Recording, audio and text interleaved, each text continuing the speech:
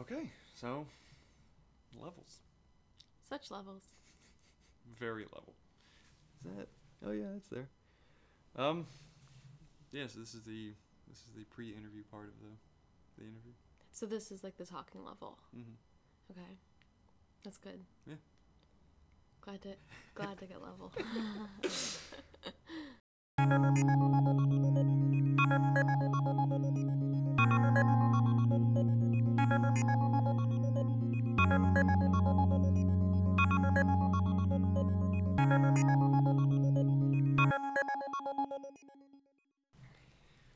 Hello, friends, and welcome to episode 10. I think of it's either 10 or 11, whatever. I probably should have done actual research for this. Of So Poetry. Sorry for the last couple of months of doing like one episode a month. As my addendum last time said, things have been busy.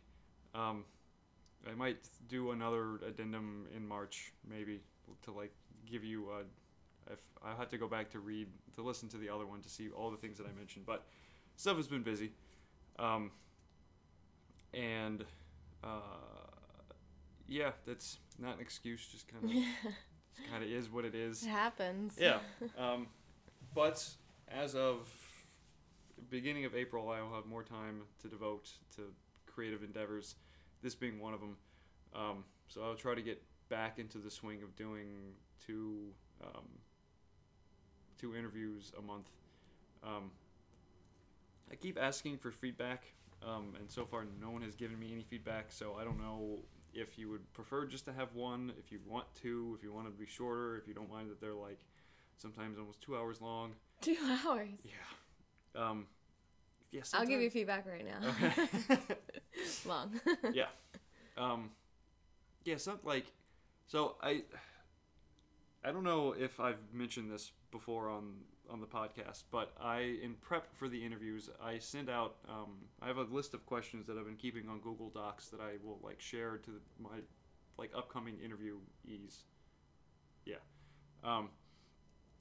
And like not necessarily things like just things to be thinking about, because there are certain like 2 or 3 questions that I want to ask everybody, but for the rest of it, it's kind of like a free form, just kind of whatever. I have to say it's helpful having the questions in advance. Yes, because I don't I really would hate to like ask somebody something and have them be put on the spot of being like, I have to think about that, and then there's just dead air. Yeah, because exactly. I have enough dead air when I just pause between things that I say. But the I'm still trying to figure out the balance between, and I don't know why I'm like talking to the audience, whatever. You would probably find this interesting, Sarah Lynn. I will introduce her in a second. Don't worry. Trying to find the balance between having this be like a conversation and an interview, because there are certain things that like I said, I'm curious to ask people, like poets that I know or non-poets, about poetry. But I'm also just kind of interested to see just kind of what happens, because I think, given the topics that people talk about and the ways that they talk about them and the perspective that they have, can reveal like as much, if not more, about their views on things than just like point blankingly ask them a question like, "What do you think about this?" And I feel like the last couple of episodes that I've had have been real, like more conversation and more tangential than some of the earlier ones. And it might just be guests that are more have a prolocution, whatever, the tendency to just kind of go off and just like proclivity. Proclivity. Thank you. I don't know what the hell I was trying to say.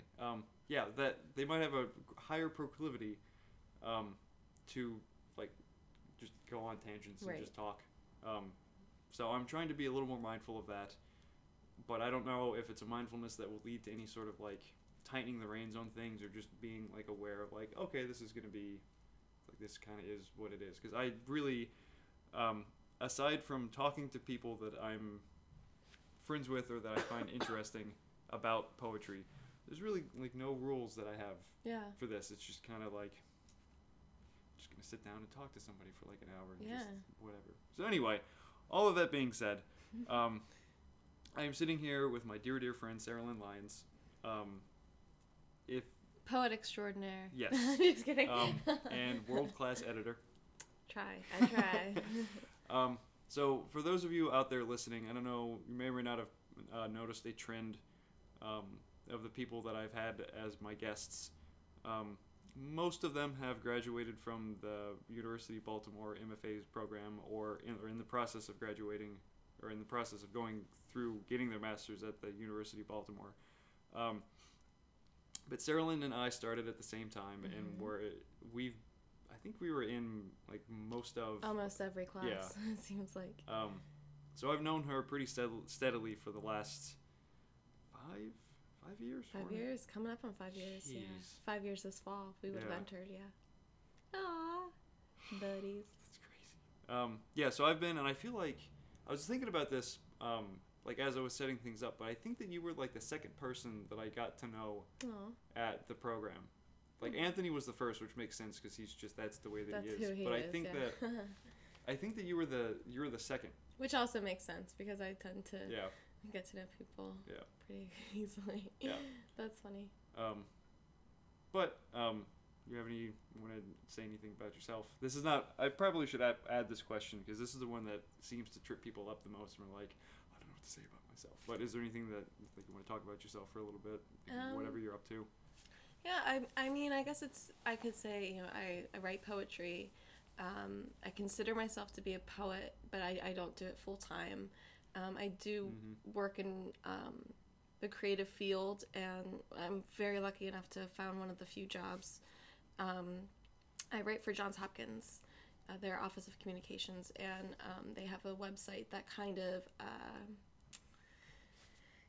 gathers all of the press releases and communications materials and sends them back out into the world repackaged in a digestible, readable way. And so I'm lucky enough to be able to work with that and edit those and sometimes write some of them from scratch. And so that's what I've been doing. And I'll talk a little bit more about that, and because I have a sincere love of editing and of language and writing and things like that. And the role that I have there has really affected my approach to poetry. Really? So, yeah. Ooh, I'm excited to hear this. So, like you knew that I worked at UMBC, right? With your work at Hopkins, like the stuff that you write, if you were to write something from scratch, do you get credit for that, or is it just kind of like it's attached to just like it's a Johns Hopkins like missive that's just being like sent out? Yeah, that really, and I'm very lucky that my editor, he has a journalistic background where I think he is used to getting a lot of credit for everything, and bylines are very important. I have no background in journalism. It's all creative writing. So, there's a lot of ownership that comes with that. And I'm lucky enough that our system is at my discretion. So if I'm working on something that I feel I've put more than 80% of the work into, then I feel confident attaching my name to it. On the other hand, we do a lot of just boring stuff. There's a lot that we have to produce for the president's office, and just like filler content. Some of that can be really administrative, and Johns Hopkins is a wonderful place, and they do a lot of really fascinating work. But that's not 100% of our communications. Right. We're also responsible for this whole enterprise that's doing, things like incoming class. That's not fulfilling creatively. And so when that happens, I can just kind of plug in our little filler byline. And that's fine and dandy too, because it lets me stretch different muscles. Right, yeah. Yeah. And actually, now that I'm thinking about it, I wonder if there's going to be some kind of issue with me talking about my work there. I don't know how that works. Is it proprietary? I don't think enough people listen to this. Let's hope not. If that's the case, I have not been briefed on any confidentiality or proprietary. I will not press you for any like tidbits of information. Please don't.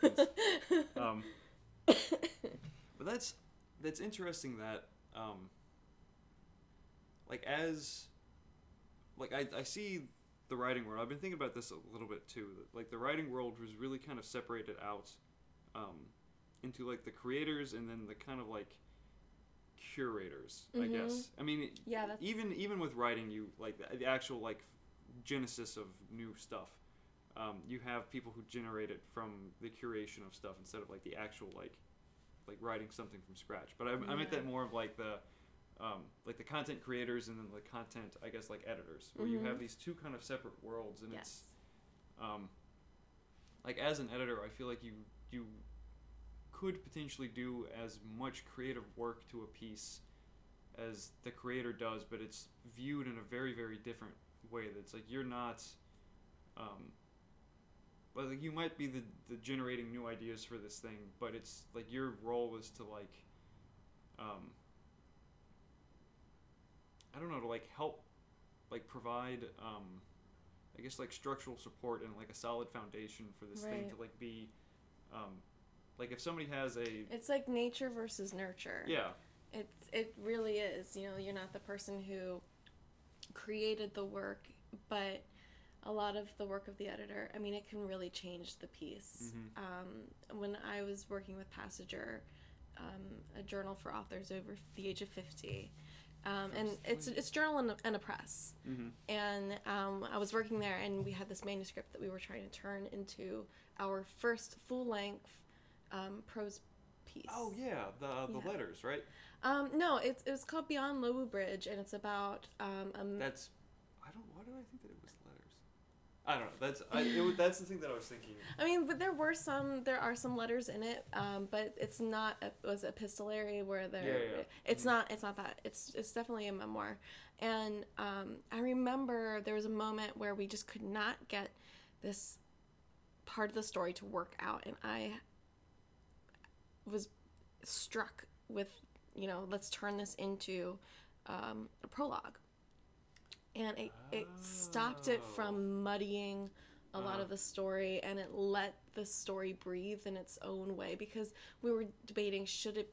I mean, it contains information that's necessary, but it really is bogging things down where it was.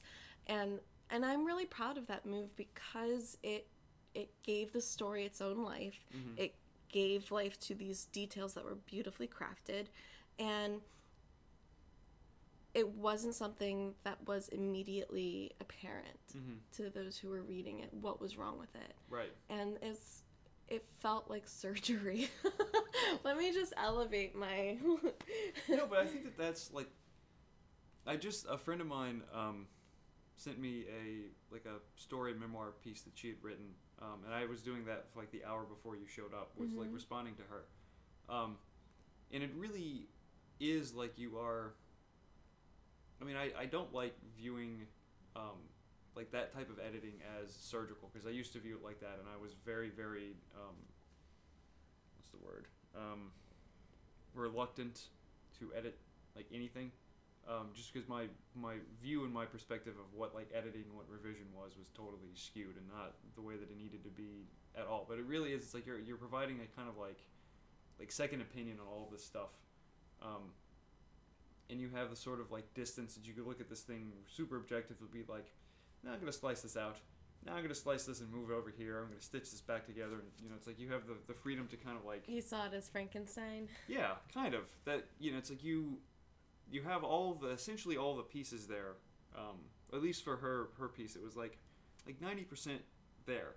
And it just, like, hers was in the order that I think that it needed to be in, but there were certain things that could have been like, you know, you had to like crack it open and kind of shove some more things in there to give it like the weight or the context. Yeah. That like, I think there at least for that piece, there are certain moments that needed to be heightened to really get the sense of like what was at stake, and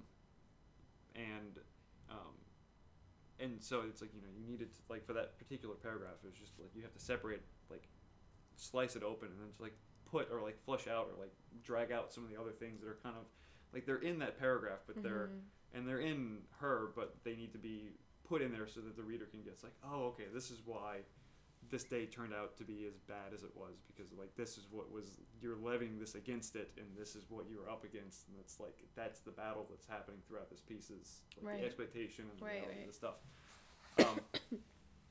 And it's I don't know, it's interesting that like when I'm in the process of editing, I usually like revising something. I typically write very very little because it feels like it's a totally separate part of my brain that's being active and engaged, and it's difficult for me to like shift between like being creative and just creating stuff versus looking at it super super critically and being like, okay, that's like what do I need to change? How does this all work together? What do I need to like affect to like the chapbook of mine that's being published, like going through and revising. I feel like I'm still kind of in that mode where like I was looking at it, it's like as the manuscript and how does this all flow together, and is the language consistent in my use of description and like the ways that I'm describing stuff, is that consistent throughout the entirety of the piece? Versus sitting down and like writing something, because I know that's like that critic or that editor is gonna be like, well, I don't know if you should probably change it. It's like make that different in the process of writing instead of just having the freedom to get it like all out and just leave it there for a second and then like return to it. Do you, when you like edit versus writing, do you feel that like that distance between the two, or can you shift back and forth between them? So that's an interesting question. I think the role of the editor is so crucial. I think that is Kendra Kapelke has said, head of the MFA program at UB. She said that the editor's role is really like the midwife and helping to birth this piece. And I see that as true. I don't believe that most writers can do it alone. You can't go off into the woods and give birth by a tree. You need somebody there helping, coaching you, and a lot of times saying, no, this way that you're saying it is not the way that it needs to be said. And so, I admire those who take on the writing, editing, publishing process, start to finish, in isolation or alone. I think that but often I think that may be doing a disservice to some of the work. I think that having that second opinion is of the essence. And so I had a long-term assignment that I was working on. It was an in-depth profile on someone who was really fascinating, and I really enjoyed the whole process, research, interviewing. All of the writing was wonderful to do, and I really just needed an edit machete. And that's what we call it at work. It's a machete. Like my editor, who I've developed a really great relationship with, where I trust what he's saying is for the good of the piece, and nothing personal. He's not attacking my word usage, he's attacking the piece. and that's what's been really helpful, to see things stripped out that the poet in me wanted, but the academic writing world is very different. So, and I'll never forget also, in the creative writing world, one of my first classes with Kendra Kapelke, she had written this gorgeous poem about the forsythia bush at the end of her driveway. And that's that goldenrod, those long woody stems with little yellow flowers on it. And, she had written this line about how they were like little stars. And she put it up on the DocuCam, which was, before we had projectors and stuff, it was this little video camera that would project. And so she went through her editing process for the whole class. And she said, this piece about stars, that's pedestrian. We've seen this. And just put this big purple X through it. And the whole class let out this gasp. Because, we were all intro to creative writing students. We all loved the way that she wrote that little piece. And she just said, you can't be attached to things, even if they're nicely put, if it's not newly put. And I think that's the role of the editor, to really kill the darlings that the author hasn't done yet. I think it was in her class, we read, I don't know if it was a letter or if it was like a academic a piece of academic writing from, I think it was Richard Hugo, who was talking about that, like, you as a writer, you owe allegiance to nothing except the piece. And yeah, that's interesting. and that, like, reading that or encountering that was the first kind of like shift in my understanding of what revision and editing was, and it really allowed me to put like the critiques and the responses that I got from either classmates or even like Kendra herself or other teachers into like a certain level of like, I didn't have to listen to everybody. I could filter all of that out with, it's like, does this work with the piece? Because initially it's like that, thinking about it that way and thinking about, it's like you were beholden to nothing except where the piece wants to go. Right. Shifts your view of the piece as something that's like a clinical problem that needs to be solved, and it turns into something more intimate, something that's more like an actual relationship with this thing. That you have to understand what it is and where it wants to go to get the most effective revision and the most effective edits. And by doing so and like spending time with the piece and actually getting to understand it on like an intuitive level, you can begin filtering out the stuff that people say about it as like, this, like, yeah, this works for this piece, or like, no, this doesn't really do. It's like, that's not where I was going with this, or that's not where this really wants to go. But it does make me think about this thing, which is actually something that I need to do and affect. Yeah.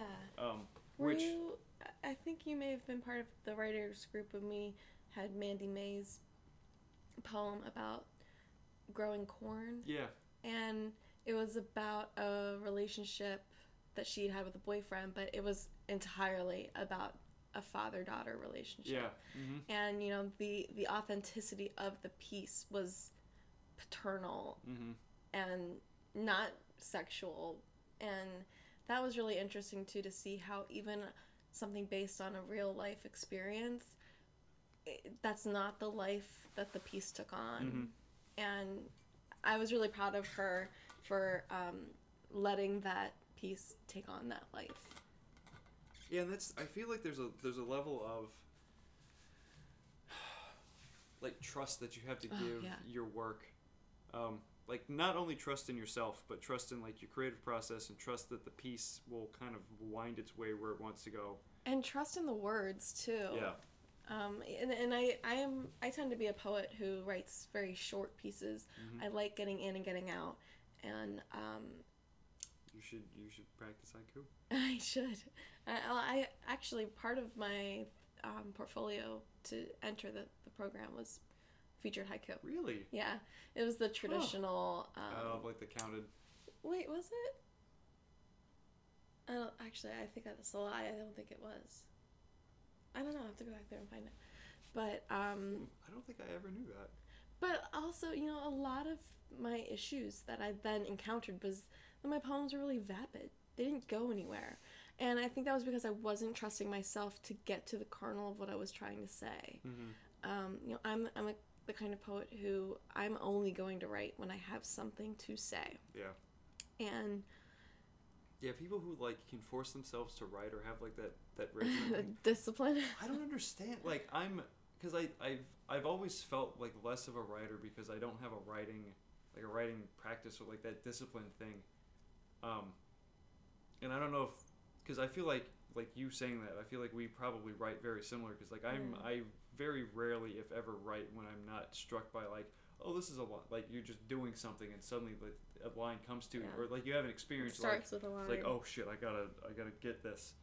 But I think that there's the same type of discipline, but it's more a discipline in like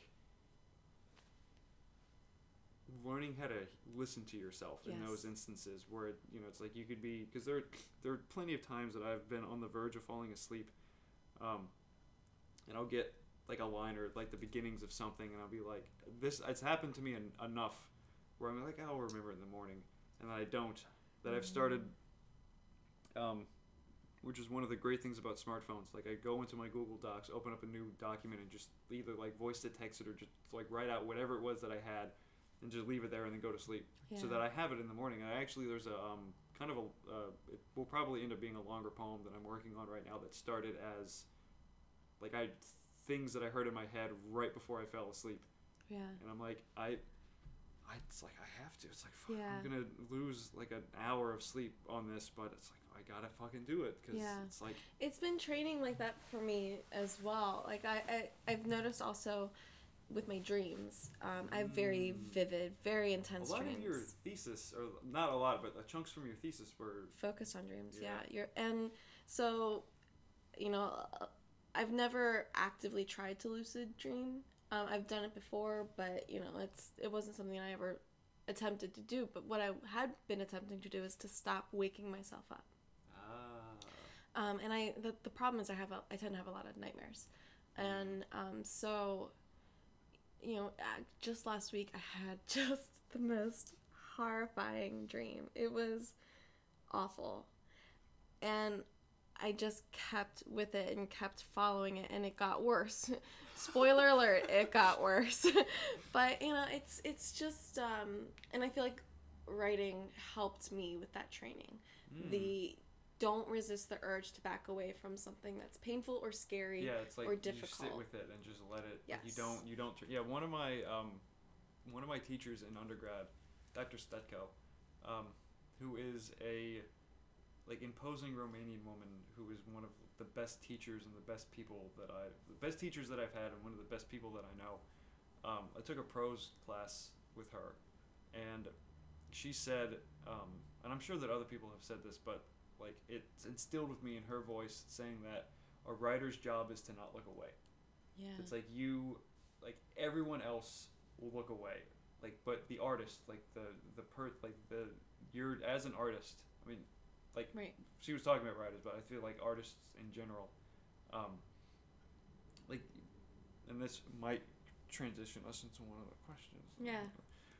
But one of the roles of an artist, possibly or arguably the primary role, is to when stuff is happening, to be there to witness it and to catalog that this stuff has happened, as terrible or as horrible as it is, or as amazing and as beautiful as it is.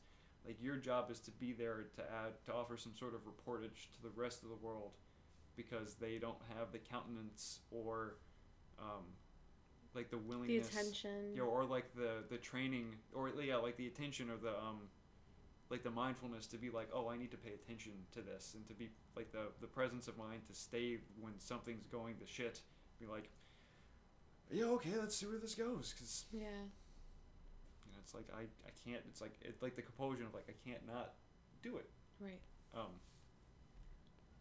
So, speaking of that, what?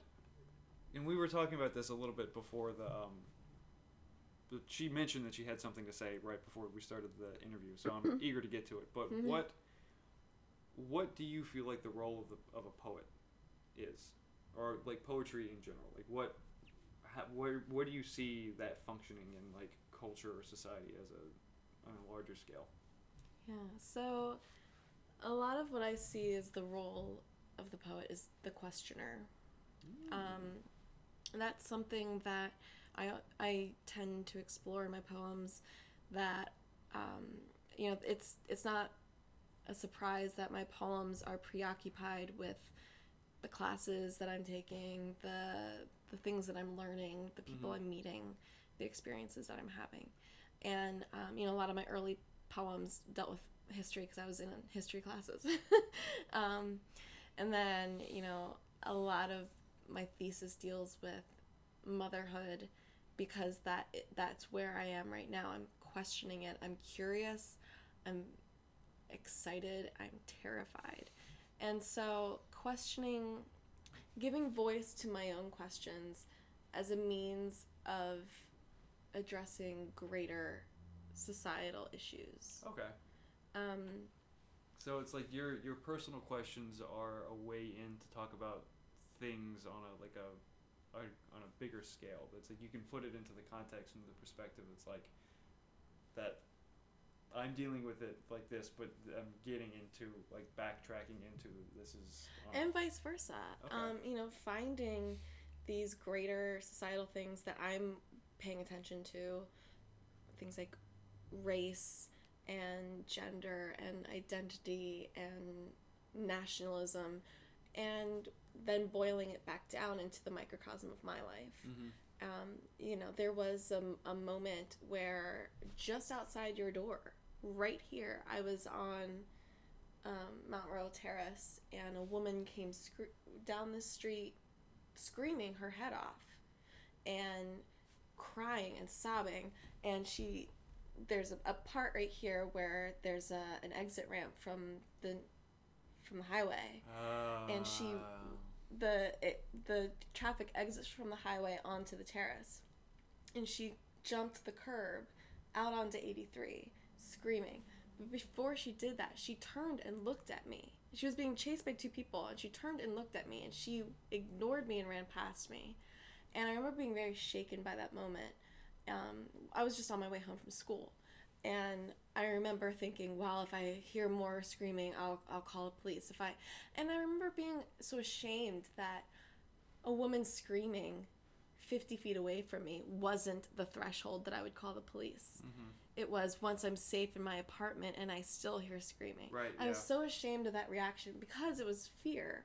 And then it was further complicated by the fact that this black woman, this heartbroken or at the end of her rope black woman, turned to see a young white girl and didn't see an ally, didn't see help, didn't see someone who would intervene. And to be honest, I wasn't that person. Right, yeah. And so, that experience I struggled to write with. And I have a version of it published in my thesis, but I don't think it still doesn't do it justice, because I'm still grappling with that kind of explosion outward of like the macro view of what this means to society, and then pulling it all back inward again of this one experience. And so that's something that I still wrestle with, or in terms of putting into words what it was like. And so that's how I really address a lot, or that's how I really enter a lot of my poems. It usually starts with a question, or it usually starts with an experience that then leads to a question, and then back into that experience again. Like it's like a toboggan. Is that what I want to say? Or like a ski? Like yeah. What is it called when they? Oh, the slalom. Slalom. Yeah. Yeah. Not a toboggan. Well, toboggans could do that, I guess. A toboggan's the one that it's just essentially a plank of wood that just curls up in the front, or does it have runners? I think it has runners. Okay, because I think that the ones that have runners you can steer. The ones that are just curled pieces of wood, like the end of an elf's shoe. You point in a direction, you just go. Yeah. So that's how I view the role. I think what you said about poetry being the catalog of these experiences, I think that's very authentic. I think that's very true. I think good poetry should capture something about that experience. And I think that, well, a lot of the poetry that I'm interested in, like when you were talking about that, I was thinking about Mary Oliver specifically, because she's kind of a lodestone that I keep coming back to, that does all of these things that move me in very, very specific ways. But the fact that she there's actually, I was talking to Tracy about this at the end of the workshop on Saturday, that I see Oliver's writing, she's a very nature-based poet, but she, her walking out in nature is that's a way for her to connect with stuff, and to draw out the bigger things into herself and allow herself to kind of eke out into the bigger things. So you have this interesting sort of with Orion, where she's talking about, him in winter and being up in the sky and just these kind of on a grandiose scale, and then he comes and sits next to her on a log by the fire, and it's this real sort of intimate connection with this, this mythological being while she's at night in the woods. And I feel that I can see a kindredness with that sort of interplay with like the outer world, or like the bigger outer world, and then the equally as big but more contained like inner world that you have. It's like it almost feels like breathing. That it's like the like inhalation or like the exhalation out into the big world, and then the inhalation of it drawing it all back into yourself, and it's like that that rhythm. That's a beautiful way to put that too. Yeah, it's also part of what makes it difficult to have a job at academic writing. The poet as the questioner, I am able to go and ask these questions about the world and write about it in articles now, and I find that I'm not writing as much poetry, which is a shame, but I don't feel like I'm not being creatively satisfied. I feel like I have an adequate creative outlet, and so it's been an interesting experience transitioning into this position and out of the creative world, which in turn led me to get the position in the first place. Right. Yeah. So it's been a fascinating journey. Well, I definitely can see like the beginnings of you using the skills that you're picking up at Hopkins to write these like really like amazing hybrid like research investigative journalist like that's a great idea. Noir poetry laden things. I'd love to do that. I mean, there are some topics that you just can't do justice to in academic writing. So currently, so one of my early poems, I was in a health class for my undergraduate degree, and you have a health requirement. You have to take the little half credit, and we had to take on some major world health crisis, and I did female genital mutilation, and of course the poem that I wrote didn't do it justice, and but at the same time, I think nothing but a poem has any business talking about some of these ethical things. And of course, that's not true. Of course, we need scientific papers. Right, we need academic. Like I just mean like from an artist's view, and from if the goal is to capture this experience in its entirety, I don't think anyone but an artist can do that. Yeah, because I think with art, you're not necessarily dealing. I mean, you can incorporate this, but you're not necessarily dealing with like objective factual truth. Right. It's things that are informative to your work, but I feel like with art, you're really dealing with like emotional truth. Right. Which can be a little bit blurry and can be a little bit. Especially when we bring all of our biases, privileges to that. Right. Yeah. It's like it's much more like the experiential truth of the stuff that you've gone through. Which again can and should be informed by like as accurately as you can be about stuff, but that's not the main focus of why you're writing. It's like the main point of writing a poem isn't to let you know like how many millions of women like a year are like affected by genital mutilation. The goal of the poem is to make you fucking feel it, right, and to like hit you in every possible place that you live. Yeah. So that you you do something about it. Yeah, and it was an experience writing it that was unresolved from beginning to end, and like the other poem I had mentioned with the woman in Route 83, like I don't know that there is a resolution to these because of what you had just said. There is really no way for me to experience them other than as an outsider, as an observer. And I don't think that means that I can't access some of the emotions, but I can access the whole truth. Yeah, and I think that's a really, I think, important distinction that artists should make. Like keeping like that intention and keeping the whatever work truthful to your own experience. Like you said, it's like you can access some of that stuff because like you're a woman and you can like empathetically or imagining, put yourself in that situation, or like at least think about like what that would, like the kind of the greater context of the things that hits upon, and then like personally like what going through that, what that would feel like. And I think that there is like value to outsiders' points of view. Right. You know, it just needs to be presented in such a way that it's very aware of the fact that it's like this is, you know, coming at it from an outside. Yeah.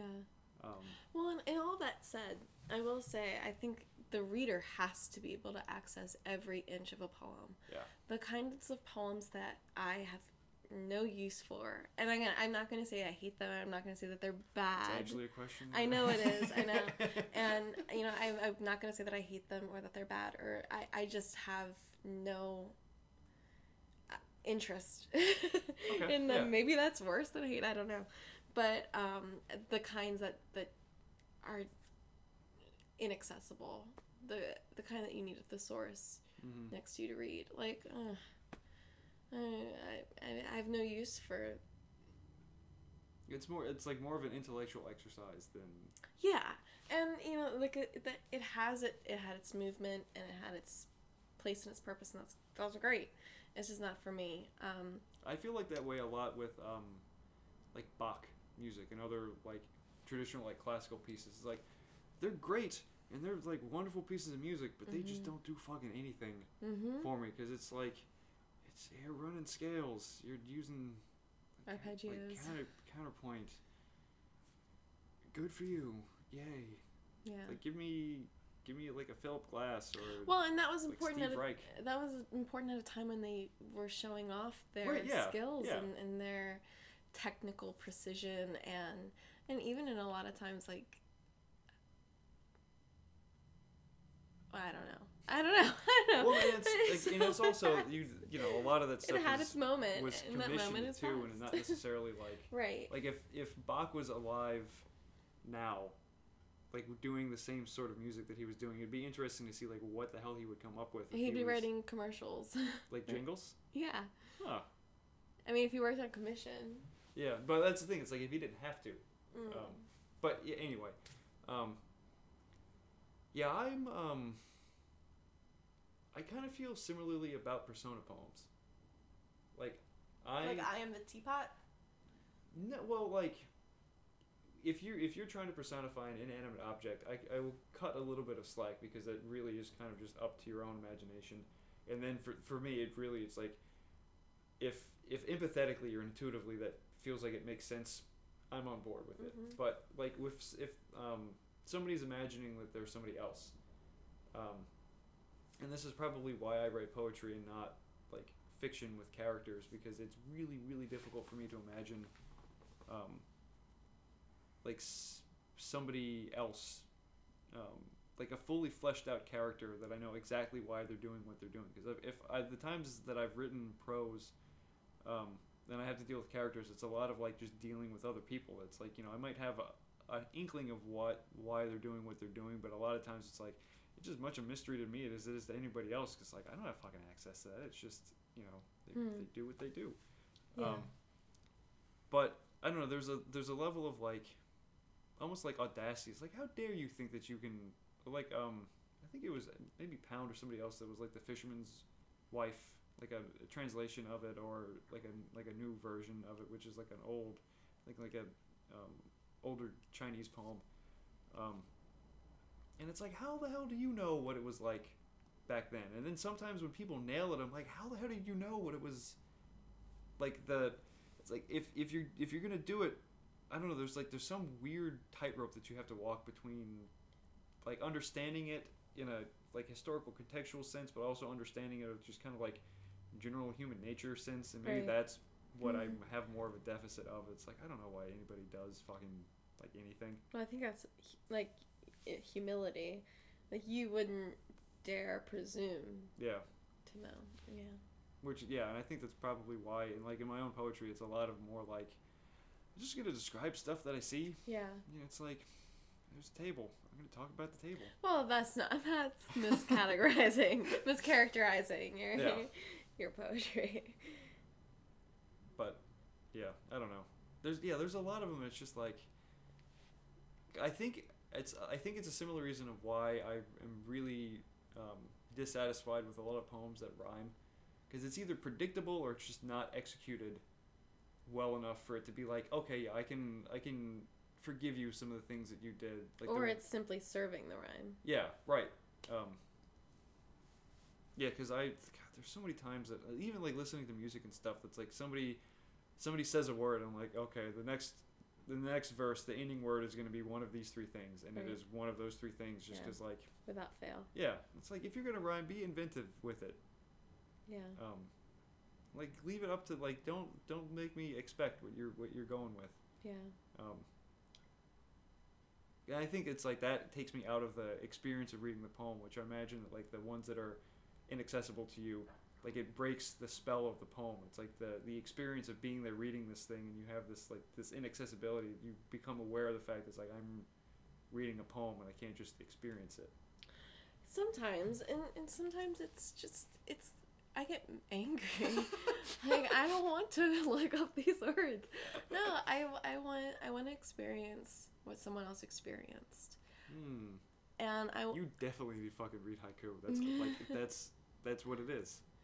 Yeah. Well, kind in like a roundabout way. Yeah. I mean, I think that there's some haiku that I'm like, what? Yeah. But I mean,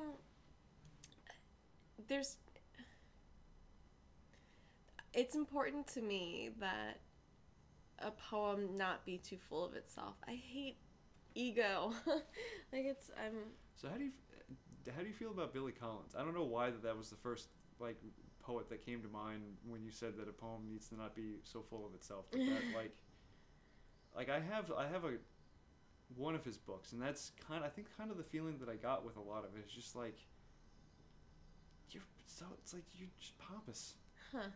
Well, that's interesting that you say that. I haven't read a lot of Billy Collins, his work, but one of the things that I brought along with me, I brought a show and tell piece. Well, just a tell and tell. A tell and tell. So hey. It's Billy Collins. He's the editor of this book of 180 poems. It's Poetry 180. And so when he was is this more? This is the second edition. Okay. And so he has this 2-part series that I guess he started when he was the poet laureate, and it was an attempt to make poetry more accessible. Oh. And to kind of rebrand it. Poetry 180 is poetry's doing a 180 in the public consciousness. Mm-hmm. And that's quaint. Yeah. Although I can't say anything with my podcast is so all of these poems, some of them are over 2 pages, but not very many. This one is. This one is not. This one is not. And they're all readable, digestible. You get in and you get out. And that is what I like. That's my aesthetic. That's what I write. And again, I'm not saying that there's anything right or wrong about it. Just for me, that's how I want to experience. That's how I want to experience art, too. I have no interest in performance art because I don't want to be there for more than 3 hours. You know what I mean? Like Okay. I want to be able to experience something on my own terms. And so that's why if the artist is imposing on me as the viewer, reader, user, experiencer, I get pissed off. Yeah. Okay. So with poetry, if you are going to impose on me and make me get a fucking dictionary, I'm pissed. So so something like Leaves of Grass or Howl. Would you not want to churn through that? I don't think you could pay me to read Leaves of Grass. I mean, I read it for undergrad, and it is what it is. Like, I sound my barbaric yap. Like, that's great. Just tell me what to pay attention to. Give me the highlights. That's good. We're good. That said, however, okay. Hart Crane, The Bridge, the part, I think it's like section 3, maybe section 4. There's only like 3 or 4 sections. Is it H-A-R-T? Or H-A-R-T. C-R-A-N-E? C-R-A-N-E. Okay. And I think it's Atlantis is what it's called. And so he's writing about the Brooklyn Bridge. And it's a lot of that,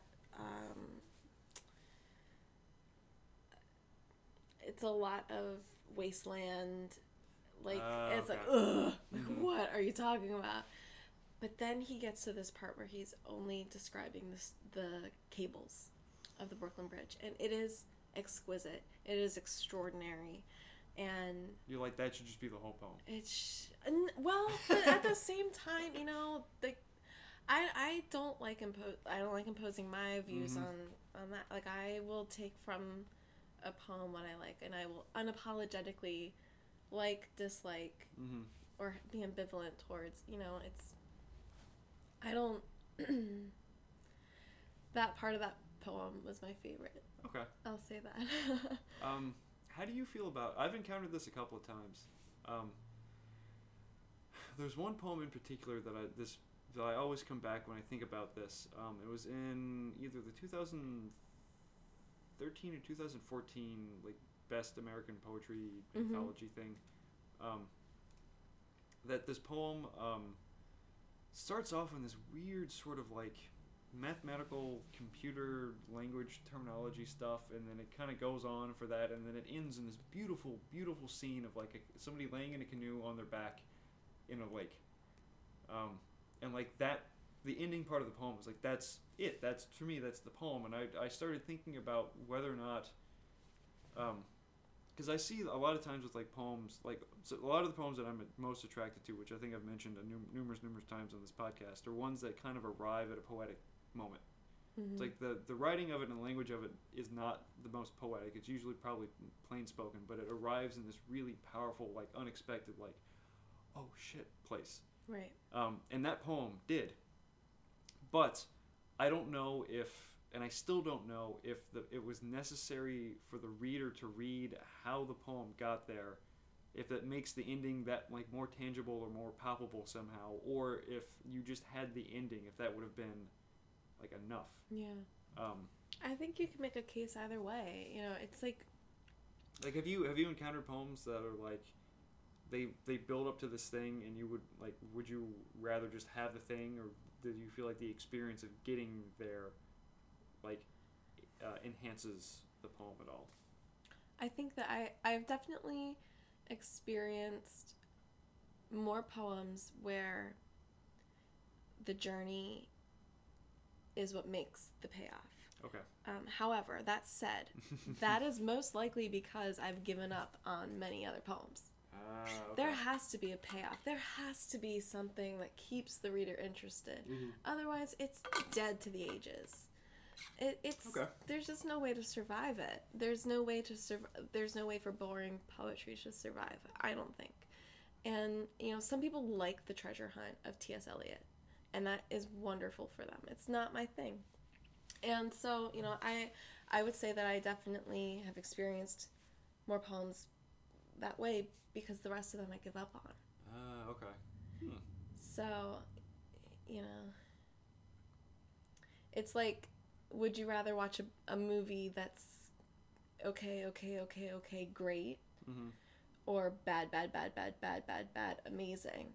I would say okay, great, rather than the second one, because I would have given up on it. There would have been a tendency. You would have never known that it got amazing because it. Okay. I'd stop it. So there has to be something like enough.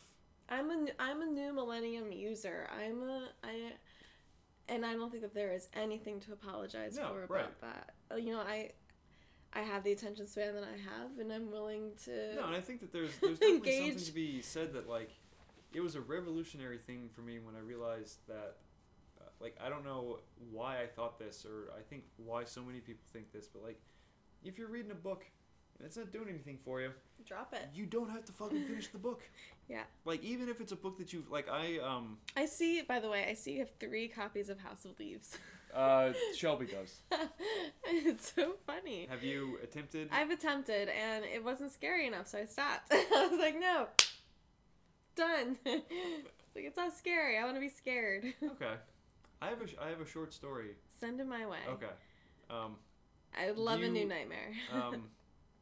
The pillow that you use, is it synthetic or down? I don't know. Okay. I think it's synthetic because I don't get pokey things in my ear. Good. That's good. You can tell I'm a poet. Because I describe my pillows so well. No, but I was reading, like I've read The Ethical Slut a couple of times. And I was hanging out with Anthony a couple of weekends ago at Red Emma's, and we were just perusing like the book section, and they just had, you know, it was out. Of course. And I was like, of course it was out. I should probably just buy a copy of this, because it's just good general like relationship information, even if you're not like foraying into poly stuff.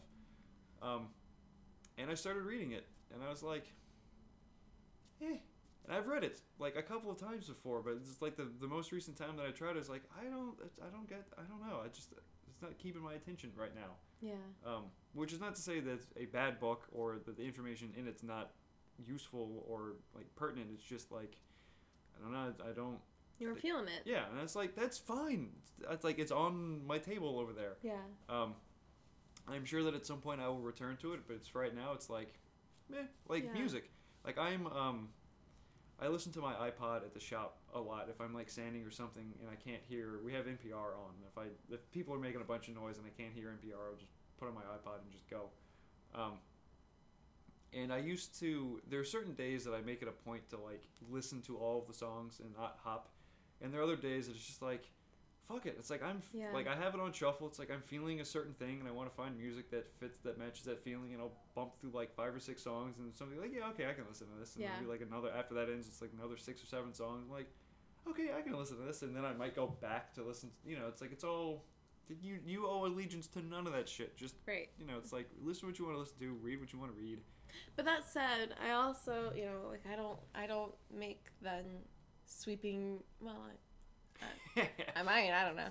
But I try not to make sweeping generalizations about things that I've attempted to read and failed to finish. You know, it's not like, I don't think this is a bad writer. I don't think Elliot's a bad writer. Like, yeah, it's just, I'm going to go out and say, no, he's bad. Yeah, it's just like, it's just not, it's either not doing anything for you, like at that time, or it never will, or it's just like they are, God, there's a writer who...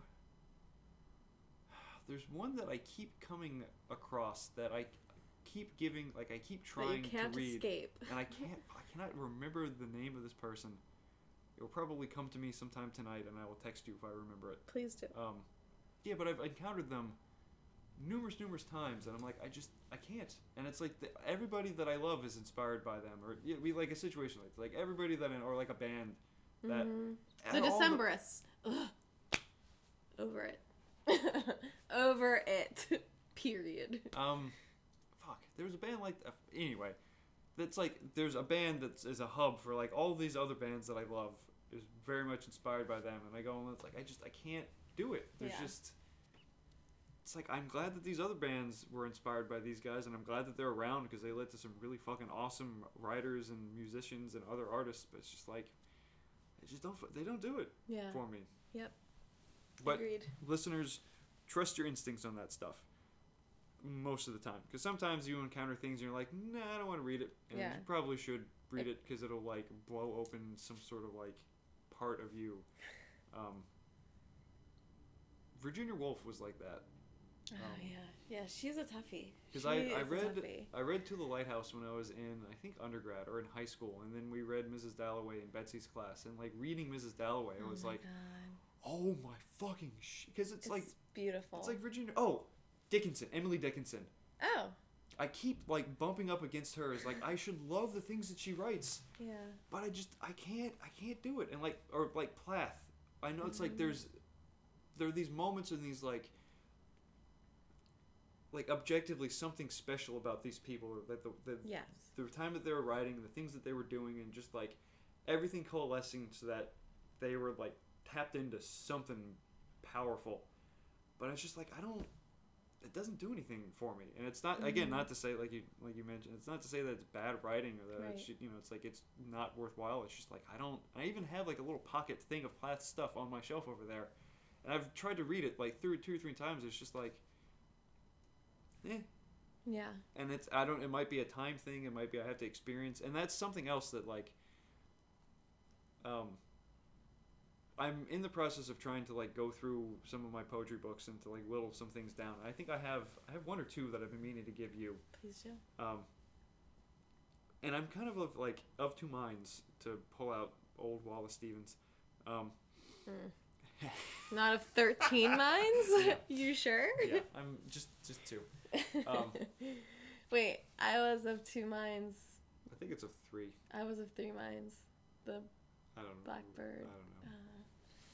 The blackbird sits in 3 blackbirds in 3 trees or something. Anyway, fuck, what was I saying? You were of 2 Oh minds. yeah, it's like I'm trying to declutter my stuff so I can make room for like more books. But there's a because like reading them, it's like I don't like it's just I'm not they're not doing anything for me. But there's always in the back of my head the sort of like now. Right. And the tendency to like not want to get rid of anything because like I don't know when I'm gonna have an experience that like suddenly Plath is like, oh yeah, I need to like have that. Like Bright Eyes was a band that like I don't know why it took me so long to personally discover. Is that Connor Oberst? Yeah, and it's like so many of my friends have like loved him and shared his music with me, but it's just like within the last like year it was like, oh okay, yeah. Okay, this makes sense. But yeah, so I don't know. It's difficult for me to get rid of stuff with that in my head, especially books of like, it's not doing anything for me now, but it might. Yeah. At some point, and then I'm like, well, But then I have to go find it again. I guess I could just rent it from the library. Yeah, I mean libraries. Do you rent books from? What is the correct terminology from that? Check out. Yes. Borrow. You borrow. Yeah. You don't rent that shit. You borrow it. Anyway. Oh yeah. Oh my god. I remember like lending libraries being like a differentiation. I guess it's because like other libraries would just you can go in and view the items there. Oh yeah. Like law school stuff. It's like there's certain texts that you can't take out. Yeah. You can only view them at the. Or the Peabody Library. It's not a lending library. Mind blown. I don't know. Let's talk about your poetry. My poetry. Your poetry. What about it? So we already kind of hit a little bit on your writing process. And if in case listeners out there can't tell, I'm trying to make the transitions from like just generally talking about shit and then interviewing, questioning things, like not awkward. That was kind of awkward. Anyway. But the tangents are real. They're yes. Real. I just threw my pencil at Sarah Lynn. So I feel like these two kind of work in tangent. Okay. In shoot. Cohort with each other. Biggest influence on your writing, influences, parentheses, on your writing, and any major shifts that have occurred so far that you can like pinpoint. So, I'm major influences on my writing. You know, you sent me these in advance, and I read through them, but I didn't focus on answers for all of them. Biggest influence on my writing. Just like not super in depth, but just like first, like if there are any people that come to mind, or like you have like for myself, I consider it my like personal pantheon of writers. Do you have like anybody that you would think of like, oh yeah, this is like 2 or 3 big name people for you that would be in? So I would definitely say Sharon Olds and Anne Carson. They are 2 female writers who do not shy away from the dirty underside of things. Do you know Mary Gateskill? You've lent me something. I didn't read it though. Lend it to me again. Let's try this again. I still have it. Oh. I check out. Wait, it might be on my bookshelf. I may have never returned it. I'll check. You should read Bad Behavior. That sounds familiar. Let me check my bookshelf. Okay. I might still have it. Because if that's you mentioning that, and I can't attest to Sharon Olds. She has this poem called "The Pope's Penis," and it's like, it's genius. She is a dirty genius. She writes about her mother in excruciating. That's the best way to describe some of Sharon Olds' poetry. It's excruciating. I need to. Her losing her virginity. It's her son with a fever. It's it is the stuff of salt and wounds, for sure. Huh.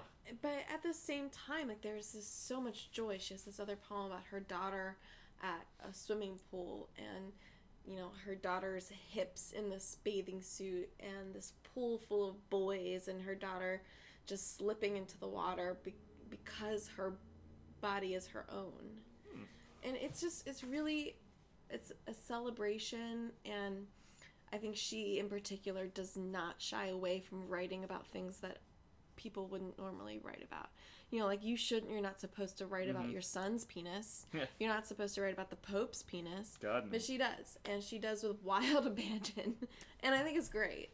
And Anne Carson, she has that ability. I know that you've read her quite extensively. I have I think all of her books except for a couple of them up on the Is that on not the shelf. sitting up there? You know it is. Yeah. So, it's she takes on some of those personas, but tackles that in a way also unflinchingly. Autobiography of Red. All the things So that she good. writes about, like Antagonic, Autobiography of Red, her translations of Sappho, like, I believe those. Yeah. Like, wholeheartedly, unquestioningly, I believe them. And I think that that's a... Like Garion? Mm-hmm. Like, he's real. He is a real red little boy. If you want a kind of weird experience, listen to Sufjan Stevens' Age of Odds while reading Autobiography of Red. Okay. It matches up in... Should I be with or without mushrooms? Just no, kidding. you want That's a to joke. be lucid for this. Okay. And this is only the second time that this has happened to me, but the music and the book match up in really weird, kind of unexpected ways. The only other time that it's happened was I was reading Bel Canto, who I didn't realize that Anne Patchett was going to be reading at UB soon. But I read her book, Bel Canto, in high school, and I was listening to Dead Poetics' New Medicines, and again, it matched up creepily and like weirdly with like certain sections of the book, and it was like, that was unexpected but neat. Yeah. So speaking of Anne Carson, I was actually thinking when we were talking about like your creative work at Hopkins. Yeah. I could see you writing something along the lines of like the Glass Essay, but in your own like unique, like heavily researched, like whatever. I'd like to do that. I don't think we have a. Yeah, I'd like to do that. I keep a couple books on my desk, and when things are slow and I'm not surfing the web, otherwise, because I do try to like read the Washington Post and the Sun and like local major newspapers so that I can stay up to date, because you never know when our media relations team is usually pretty good about keeping up to date, but like today I found something that we weren't aware of as being a connection with Apple, and I saw an article. Somebody posted an article about that on Facebook. Yeah, we'll have to look it up. See, actually, it may have been me. Oh. But so it's like I unapologetically, when things are slow, when I don't have a current assignment, I feel really good about reading poetry at my desk, and it's not the ideal way to experience poetry, and I'd like to continue to write some, but it's just part of that problem with having a job that I love is that I don't feel compelled to write much poetry anymore. Yeah. That my job as questioner is being met. Is being fulfilled. You might have to dig out a new like place that, like a new thing that poetry does. Yeah. But speaking of... I'm sure like I've got a wedding coming up, and after that we'll be looking into a house, and then possibly starting a family. And that's a whole host. Oh yeah, I am starting the nightmares now. They're real. It would be really neat if you did actually, if I may cross promote my my press, if you ever do this, I think it would be really really neat, and I would want to publish this if you did like a dream journal or like a poetic interpretation of, like, if you catalog and then interpret your nightmares and just have that as like a collection of poetry. My nightmares are brutal. They are disgusting. Maybe. Let's put that down as a maybe. Anyway. Because, I mean, like, this one that I most recently had, it was, they're just, I don't know. They are awful. Well, I guess, like, if... Then we're talking about my hand dream? No? Oh, God. It was gross. It was really gross. Like, so I guess I would love to publish this work of yours if the writing out and the cataloging of your nightmares and dreams, if that would be of, like, benefit to you. Yeah. Possibly. I don't know if it would or not, because I know that's, like, some people... I, oddly enough, know a lot of people that have chronic nightmares. I don't know why I seem to... Of my friends, it seems to be kind of a constant trait among a lot of them. And I know that some people, like, the facing it and, like, the cataloging of it, it's like they can, like, regain some power over these things if it's stuff that's, like, really affecting them. For other people, they just want to, like, not think about them and just let them be these kind of ephemeral stuff that passes, and then they don't, they want to stay either below or above them. So if it would help you doing that, I'd be open to that. A lot of what my poems in my thesis that are dreams had to do with motherhood, and so I was able to access a broader question through these dreams. And in some of the nightmares that are in the thesis, the babies die, and what that was like. It was a lived experience in the dream. Right. Yeah. I dreamt that my babies, I had 2, and they kept shrinking and smaller and smaller and smaller. And I was dealing with it. I was self-adjusting. I was like, all right, you know what? They're just smaller than most babies. And then all of a sudden, they were stones. And I was like, okay, stone babies, we're good. It's cool. And then there was an earthquake, and everything was diminished to rubble. And I couldn't tell which rubble were my babies. And that is exactly what happens in the poem. Mm-hmm. Like, I remember that poem well. Yes, and it allowed me to have a certain access to my own anxieties about motherhood. Similarly, I dreamt that I had a baby on my chest and I was rocking in a hammock, and it died. Mm-hmm. It died of cold. And what that feeling was like. And I mean, they're not all bad, and the babies don't all die. I'm not just like serially killing babies in my sleep. But yeah, I guess it would take a lot of meditation on what these dreams mean. Well, I think that like, if you're looking for meaning or some sort of analysis of them, that might be something that develops out of the, like, writing them out and seeing just like if there are any commonalities between, or it's like if you start seeing that, like, they come in, like, there are certain groups or like 3 main catalogs or like flavors of dreams that you have, and all of them are going to be, you can kind of like parse them down. It's like, oh, it's this fear, or it's this anxiety, or it's a combination of these 2. My hand dream, I dreamt, so on the back of my left hand I have these 2 little freckles. Mm-hmm.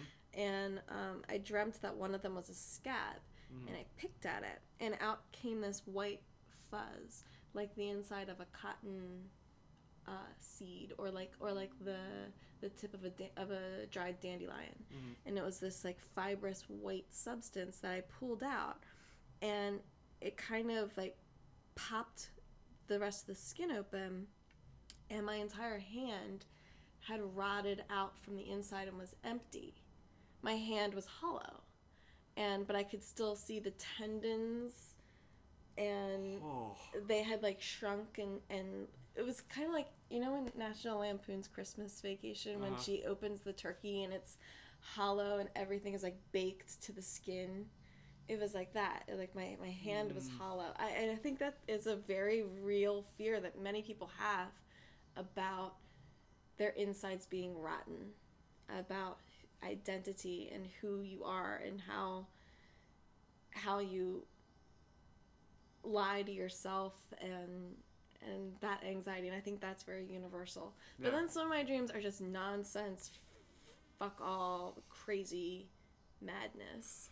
Well, if it was your like, these are the dreams that make sense, folks. Yeah. And I think that's I mean, in that way you might be able to start building up your own kind of like dream library that like these particular things or mean, dream language. Yeah.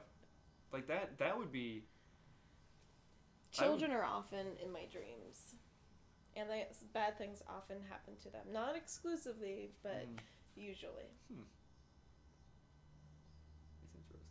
Yeah. Going back a little bit. Yeah, let's go. Yeah. You said that reading poetry at Hopkins at work is not the ideal way that you'd want to experience it. What is the ideal way that you would want to experience poetry in general, or like different types of poetry, and what is the ideal way that you would want your own to be experienced? The ideal way for me to experience poetry is with a pen or pencil in hand. I really like marking up the page. So are readings difficult for you? Yes. I do not like readings. Like, I'm very sorry to... We just shook hands because I'm of a similar boat. Yeah, I feel really guilty because a lot of our really talented and wonderful friends host readings, and I would love to be there and to support them, but I do not like readings. I don't know if it's like my stomach makes a lot of noise while I'm sitting there and I'm self-conscious, or if it's I walk in and I get this oppressive jitteriness. I become giddy, and I don't like it at all. So would you... I can't pay attention. Okay, so I guess, I don't want to answer this for you, but if that's the reaction that you have to reading, like being like an audience member of a reading, do you have a similar reaction to being a reader at a reading? Like, do you enjoy reading your own work out loud to other people? Well, I don't mind it.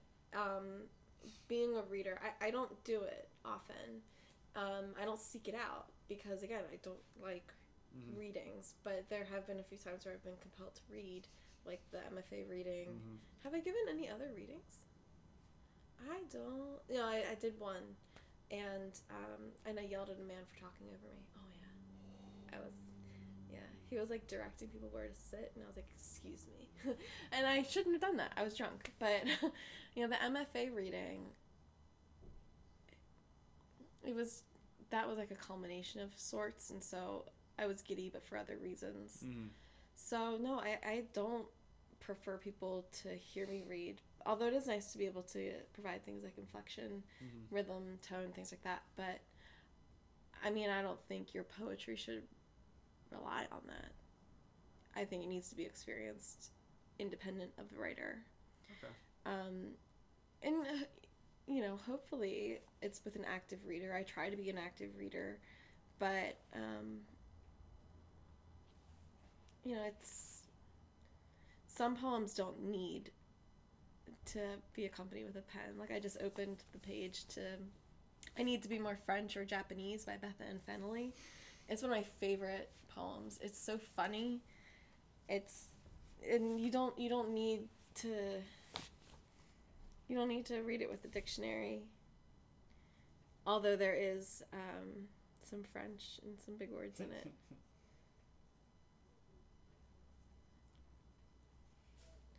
So if you... I mean, this poem has the word weenie in it. Maybe I just like lowbrow. So I've been thinking about this as a way to make readings more palpable. Yeah. No, not palpable. Yep, is it palpable? Palatable. Yes. God, thank you. You were on point with actually with the words that I'm trying to say. thinking about ways to make readings more palatable for myself. Um, and I was thinking about, like, the next time that I do it, printing out, like, I don't know, just a couple, like, depending upon the size of the venue that I'm reading, like, a certain number of, like, real quick, like, pamphlets stitched up, like, a little collection of the things that I would possibly be reading that night.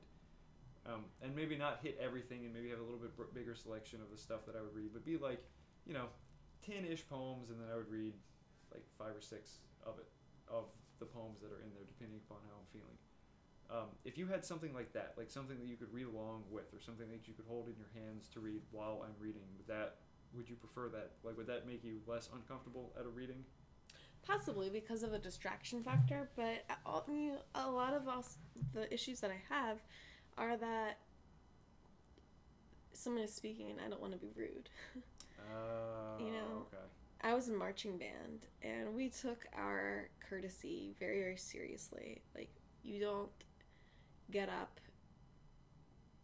and walk out in the middle of someone's performance. Mm-hmm. And it's really hard to do that when you're in a cramped coffee shop. Yeah. And well, I feel like I'm grateful for all the coffee shops around Baltimore that host readings and all the bars and they're great. And stuff. Yeah, but I wish that there was a place that was dedicated just for a reading that didn't serve another purpose, because it's really tough to be in a space that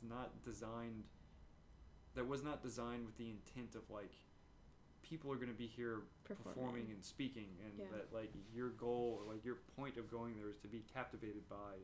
It's like, I love theater. I love theaters set up so much, because you have this space that the performer is supposed to be. You have all the chairs and all these things arranged in such a way that they are the sole, like, focal point of all the attention in the room. Right. And you're there, and that's, like, the reason that you go to these things is to see the person up on stage doing whatever it is that they're going to do. Right. Which is why I really dislike going to shows at bars, unless there's like Autobar, unless there's a clearly designated space for the show. If it's just kind of in a general open area with a bar happening, it's like what the fuck's the point? Yeah. Like, because I'm gonna be uncomfortable standing there for like 2 hours. Yeah. Yeah, and the other thing is I just, for me, I gain access to words by seeing them. Mm-hmm. I'm a very verbal person, and I appreciate having words right in front of me. I can't argue.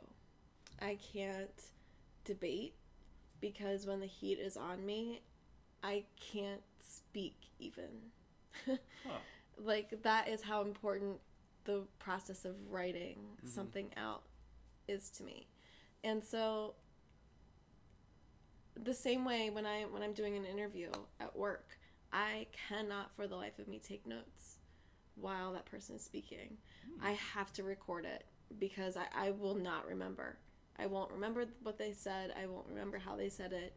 And that's just me. And so I don't really get a lot out of readings, because in the moment, there's only so much that I can process. And then you don't have access to it again after that. Right. Yeah. Exactly. So, that's just who I am. And the shame is that we have so many talented and wonderful friends who are active in readings around Baltimore, and I just... And it really sucks. It's like that's one of the main ways for you to get more recognition. Exposure. Yeah, exposure as a writer is by doing readings. And if you're like me or Sarah Lynn, that's not your speed. There's very few other ways that you can get other people that actually like to experience and have access to your work. Yeah, and I guess that's part of the other thing for me. I've never really been interested in having other people read my work. My work is very personal, and I'm also of a take it or leave it kind of mentality, where I worked on it for my master's degree, but not because I wanted to be a writer. Right. I, from the start, got into the creative writing and publishing arts program for the publishing arts. Yep. Speaking of that, I don't know if you would be willing to go back to school, but I was looking around. Henry sent me a link to a job opening at George Washington University, and by just kind of scoping out the school, I discovered that they have a master's in publishing, which gives you, it's like you essentially are a rundown of the industry. Right. Which I feel like thinking about it now, you probably have had more experience with like being in the industry than. The industry is changing so much. Yeah. I mean, that might be a rundown of the late 90s, early 2000s industry. I don't know. They seem like they're pretty up with, it's like one of the they're like, there's the general like editing, like all this editing classes, or like the general kind of like publishing classes, and you have like it's separated out into individual tracks, and I think one of them is like online, like specifically like online publications and how to do all of that. Yeah. But see, the interesting thing for me is so much now is moving toward blogs, self-publishing, independent publishing, and or like micro presses. And so I don't see how even the best, most up-to-date program is going to be out of date in 6 months. Yeah. So I can see that. I mean, that's just my view, and honestly, I don't know if I would go back to school unless it was entirely free. Yeah. I've looked at some classes at Hopkins in journalism. Well, I've thought about it. I haven't actually looked at it. But since you're an employee there, you get like tuition remission. Yeah. Yeah. Do it. I know, and it would actually help my job, and they would actually be really happy with me for doing it. Blah, blah, blah. Do it. Yeah, it's like I definitely I can see you. I can see you ultimately becoming a, not like a memoirist, but like somebody who writes books based upon research reportage, but you work in really beautiful I'd like that. language. Yeah, that would be fun. Do it. If they'll help you out with it, fuck, go for it, man. Yeah, I probably should. I want to be there for a little bit longer before I. Hi, kitty. She's like, oh shit, who's that? So the cat who has been hiding underneath the couch for the entirety of this episode. She's so little. Yes, she's a very small cat. She just slunk away. Slinked. I don't know. Slunk. I think. Slumped. Okay, so since we're approaching like an hour and a half. Yeah. I have two other questions for Okay. you. I mean, I have a bunch of other questions for you, but I'm gonna ask these two because these are two that I will ask everybody. Okay. The first, if you can, Okay. if you've thought about it, It's a challenge. Well, yeah, like I think a lot of people haven't thought about this before seeing this question. Okay. So if you have the experience or the vocabulary to describe your internal landscape, what is it? Yeah. I did see this question earlier, and I was like, I think I don't have an internal landscape. Not that I would say. I would say that maybe I have an internal room. It's very close. It's very small. And it's very sparkly. But, and very calm, I would say. Even keeled, but sparkly and possibly jagged. That's how I would describe my. Is it like a furnished? No, like a sparkly cave. Ooh. But small and tight, like you're wedged in there. So like you could sit. Like you would be sitting, but like slightly hunched in this space. It would be like the end of a crawl space, sort of sparkly, jagged room. No, like imagine you have no body, and that you are just. Oh, so just like a crevice, or like the inside of like a geode. Yeah. Like you are just existence and awareness, and you're not resting on anything. You're just centered, and the things around you are shiny. Yeah, like a geode, I would say. Not the purple kind, but like the really, really white kind. I can see. That sparkle now and then, but are sharp. Huh. I mean, I don't know. Do you call that a landscape? No, yeah. I mean, I use landscape as a pretty loose term. Just like whatever whatever like emotional or like emotional image or any sort of like idea imprint that you get, that the what the inside, like the intangible inside of you Yeah. looks like or feels like. Yeah, I think, when I close my eyes, I don't go anywhere. I don't feel transported. When I meditate, I don't feel transported. Um, but I think I tend to be a very even keeled person. I don't have a lot of highs or lows. And but I also, things are kind of sharp and jagged and mean. They can be, and they can also be that kind of cold, distant beauty that a geode has, but at the same time in close quarters, contained. Yeah, it's interesting that it's rendered to you as so like compact. Yeah. Because the other people that so far Shreya and Karen are the only other people that I've asked so far this question, and both of them have pretty, like Shreya's is pretty fucking expansive, and Karen's was. So she's like Walt Whitman. I contain. Yeah, hers was actually populated, which was the first that I was like, that's really fucking cool. That is cool. And then Karen's is like a particular location. It's like there's stuff going on around it, but her landscape is like that particular location. So it's interesting that yours is not so much. I mean, there's probably somewhere underground that looks like whatever it is that you're talking about, but it's for you. It's like it's a super compact. It's kind of cold, but really bright. Yeah. Which can also kind of warm you. That light, the way light warms you, even when you're kind of cold. Yeah. I experienced that earlier today. When I was Yeah. driving around. What a beautiful day. Huh. That's really interesting. I'm very glad that this has become a question, like a standard question that I ask people, because that's like, and that same thing with like the perspectives of and like the ways that you talk about things and the things that you choose to talk about or that you pay attention to can reveal and usually do reveal a great deal about yourself.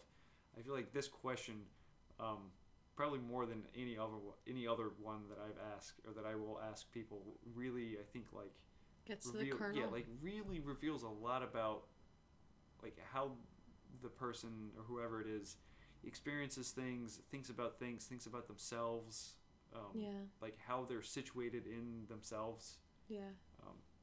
It's really cool. Thanks. And my last question is traditional last question. Is there anything you want to ask me? No, I mean I don't think so. I mean I have you been writing? No, I also haven't been reading a whole lot, but I have been working on music. I started an EP. Yeah, an EP. Anyway, over the Blizzard. And I got it will be a total of 6 songs, and I have 4 completely done. 5 is about half done, and I have a pretty strong inkling of what 6 is going to be, but I haven't with scheduling and stuff. I haven't had a whole lot of time to work on that. And I guess I can mention this. I think Elise has started the media blitz on this. I have a chapbook coming out on April 16th. Yay. Published by my friend Elise Richmond, who, I just realized this. I could probably get her as guest number 2 for April. Because I'm going up to do a reading, funnily enough. Great. In like support of the book. Good for you. But as a like pre-order promo deal, whoever pre-orders the book will get a code for a free download of a song that's going to be like attached to the book. Buy my book. Yeah. So I've been working on that. Like that's taking precedence right now is to get that recorded and like written and recorded. That is so exciting. Yeah. So I've been. Congratulations. Thank you. And I just to tout my own press again. I just got in contact with Spencer Printing because I'm gonna use them to print Anthony's book. Good. Oh, what's Anthony's book? So my press, Akinoga Press, is publishing a collection of poetry by Anthony Mall, who was my first guest, called "Go to the Ant, O Sluggard."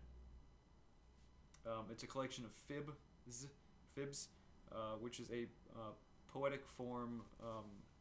So each line of it's a structured poetic form in which each line of the poem corresponds syllabically. Yes, thank you. I'll let you just say that because I'm not going to be able to.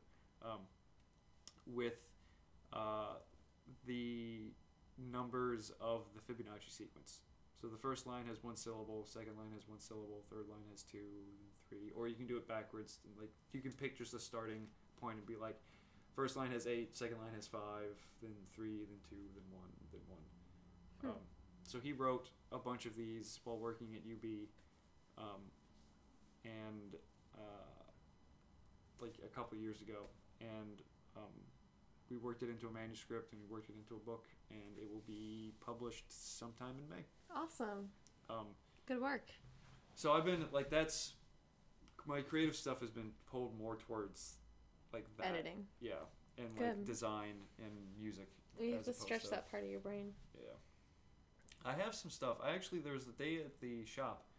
I was sanding something and I thought of a line about a poem, or I thought of a line for a poem about I think it's going to be about my mom. Actually, I can read. Oh, I have to find it. I can read you the line that I wrote. Let's hear it. So I think that this is probably going to come at some point later in the poem. So my mom was a dancer. She was a ballerina, or she did ballet when she was younger. But as she she had to give that up. And when I was growing up, like into high school age, she started developing some like chronic health issues. And I think the poem is going to be about like living with those chronic health issues, and like not so much a persona poem, but like writing it from a place of like trying to understand what she might experience, because she's only very briefly mentioned like the stuff that she's gone through and how it's made her feel. So like trying to suss some of that out for myself. So the line that I came up with while I was at the shop the lines that I came up with are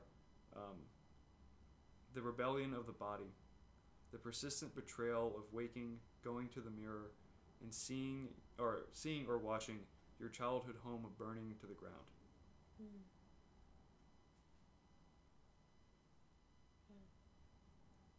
So that's the persistent betrayal. Yeah.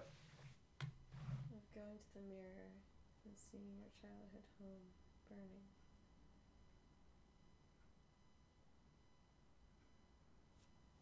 That's beautiful. Thank you. So that's kicking around up there, and once I get finished with all the other creative stuff I'm doing, that will probably pop out in some form or another. Wonderful. Good luck. Thank you. Thanks for having me. Yeah, thank you for being a guest. Absolutely. If you want to edit this down from 2 hours. Fuck no. It's going. The only thing that I do is that I add the intro music and then it just goes up. I don't know enough. My outward answer for not editing is that I'd like for these to be as spontaneous and just like in the moment as possible. Yes. My actual reason for it is that I don't know a whole lot about editing. And I really don't want to take the time to do it. Yeah. Because I have just as good a reason as any. Yeah. So I have been trying to come up with a sign off for this, and I haven't been able to. So I think good night and good luck. No, I don't want it to be any sign off that anybody else has used. But I appreciate the suggestion, and as such, I've been leaving it up to my guests to figure out what to say at the end of it. So take us out, Sarah Lynn. They'll belly up with loneliness and float off toward the ceiling fans in all these small cafes where I sit watching hours on end to learn their little order, eating alone. That's it, guys.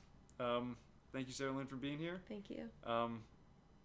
This is episode 10.